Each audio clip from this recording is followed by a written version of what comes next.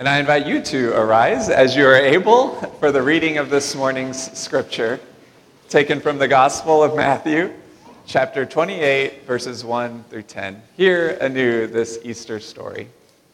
After the Sabbath, as the first day of the week was dawning, Mary Magdalene and the other Mary went to see the tomb. And suddenly there was a great earthquake, for the angel of the Lord descending from heaven came and rolled back the stone and sat on it. His appearance was like lightning, and his clothing white as snow.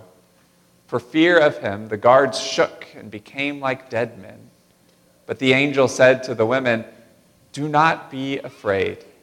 I know that you are looking for Jesus, who was crucified. He is not here, for he has been raised, as he said. Come, see the place where he lay. Then go quickly and tell his disciples, he has been raised from the dead, and indeed he is going ahead of you to Galilee. There you will see him. This is my message for you." So they left the tomb quickly with fear and great joy and ran to tell his disciples. Suddenly Jesus met them and said, "Greetings." And they came to him, took hold of his feet, and worshipped him. Then Jesus said to them, "Do not be afraid. Go and tell my brothers to go to Galilee.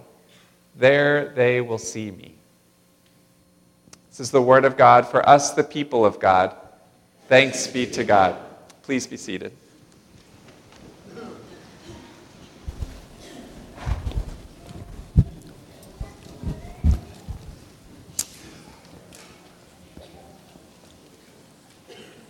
Well, every year when Holy Week and Easter rolls around, I have great memories of children in the churches that I've served across the years and the way they make those days special for me. Just this morning at the earlier service, one of the little friends came in with an Easter basket full of eggs, and they gave me one.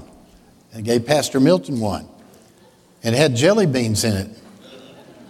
It no longer has jelly beans in it. But I'll keep the egg. Another little friend made one for me this morning during the service. Special memories. Yesterday at the extravaganza on the parking lot, looked like the State Fair of Texas, and one of my little friends came up and asked a wonderful question. They said, if Jesus died on Friday, why do we call it Good Friday? It's a pretty deep question, isn't it? I said it's because that Friday was so good for us, we call it Good Friday. I never have an Easter that goes by that I don't remember the Sunday when I called the children down for children's time, and we went through the story of the death of Jesus and the resurrection of Jesus, and I was getting ready to pray, and I just said the word dear to say, "Dear God," and a little boy said, "Hey, Barry." And I said, "What?" He says, "That sounds a lot like zombies to me." Talk about short-circuiting your Easter sermon for the day.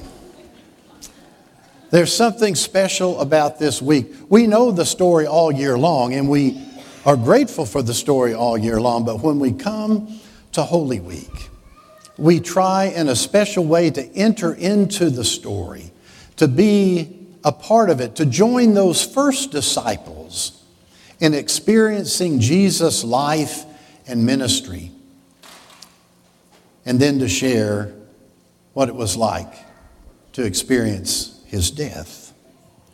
On Thursday night, we gathered around the communion table and took our place with those first disciples. On Friday night, we remembered the story of Jesus' crucifixion, and we felt the same weight of that those first disciples felt as Jesus died on the cross.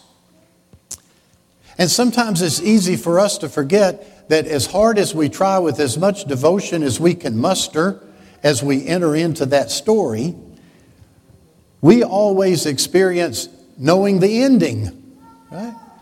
We know about Easter. So we always have hope, even in the midst of the despair of the loss of Jesus.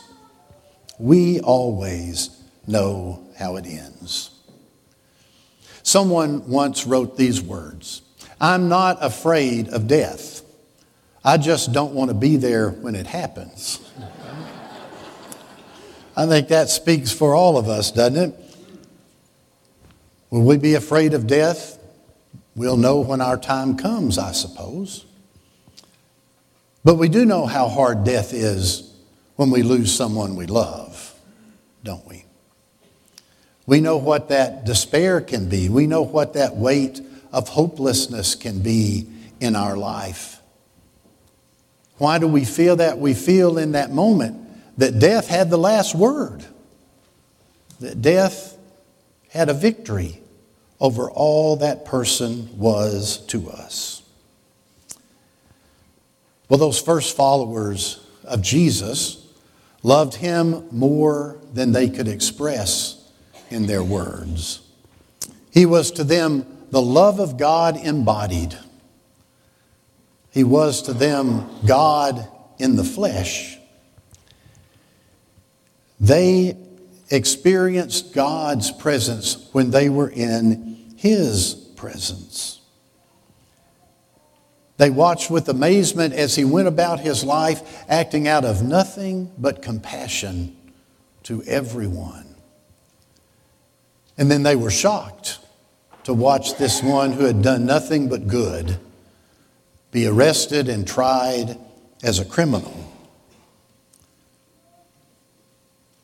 It had been a terrible, terrible week.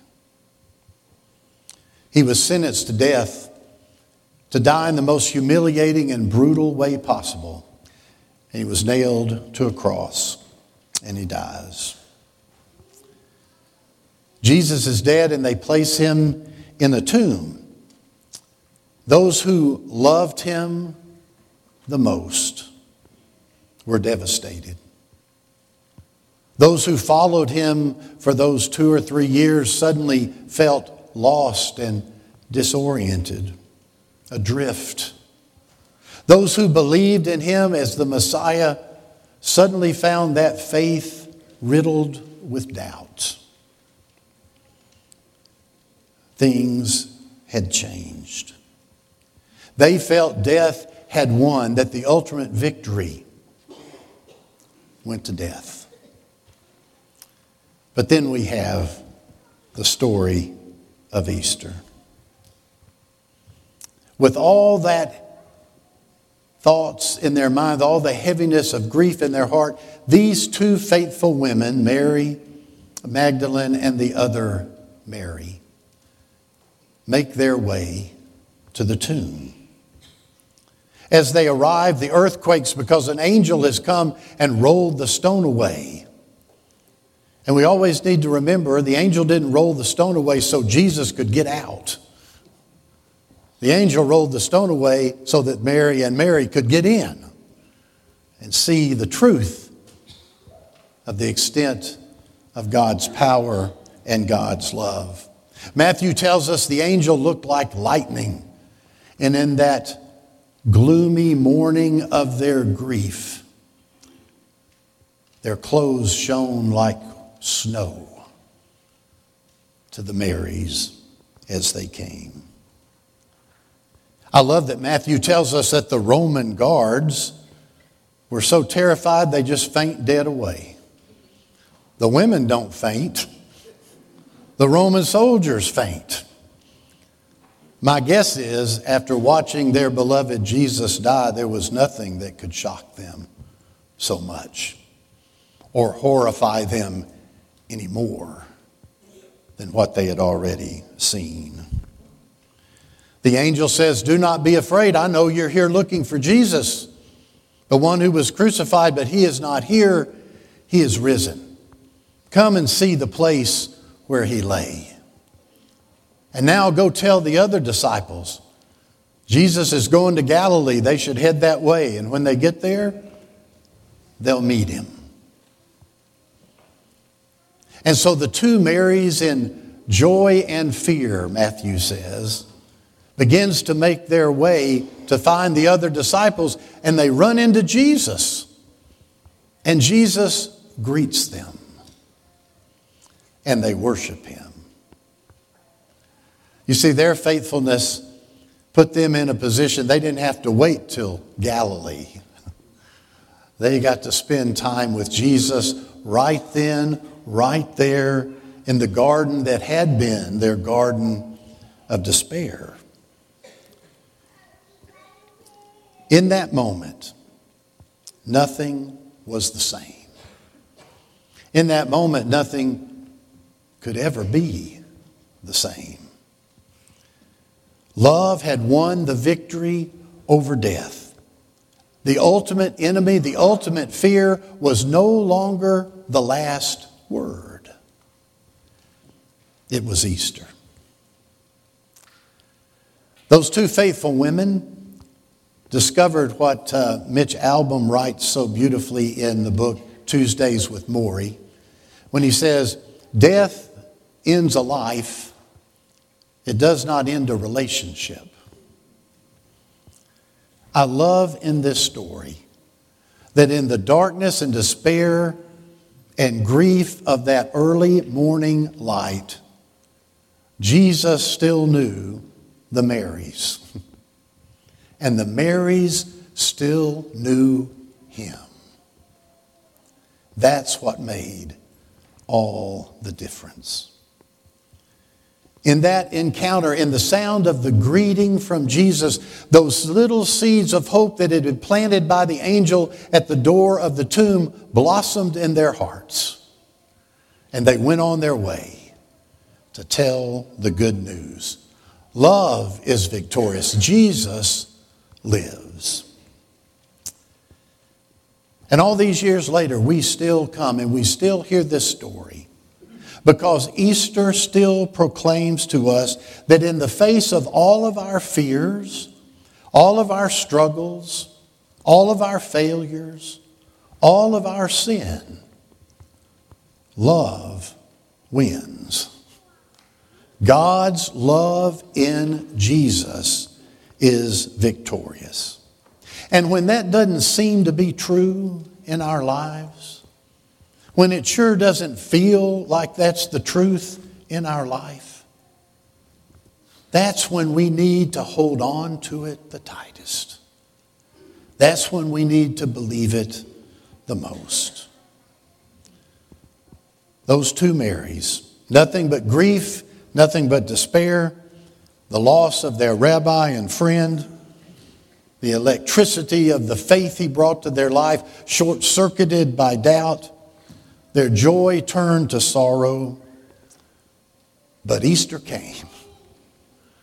And when Easter came, they realized that not even death could stop God's love from reaching out in the world.